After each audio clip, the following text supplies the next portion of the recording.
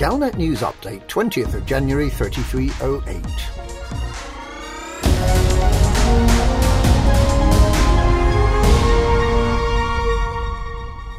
A message received by commanders sympathetic to the cause of Aegis has led to the discovery of wrecked parts of what are believed to be the Alexandria Megaship.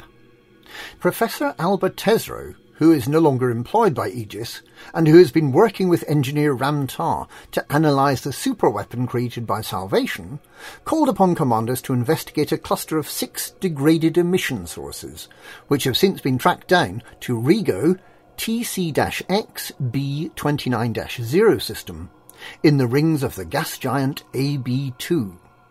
With Aegis shut down and Tesreau no longer working for the Xena Research Division, the signals could not be investigated officially. An initial survey of the wreckage indicates that this is what remains of the Alexandria Megaship, which went missing in June last year while attempting to carry 400,000 tons of Guardian technology from the Pleiades to Sol. At the time, Aegis pronounced Captain Morales and his crew of 4,000 missing, presumed dead.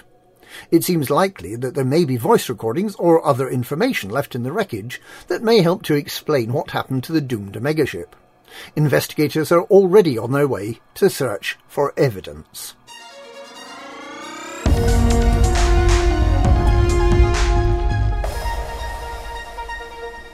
In other news, Federal Mining Corporation Kane Massey has won a 10-year extension to their contract to supply the Dulos system.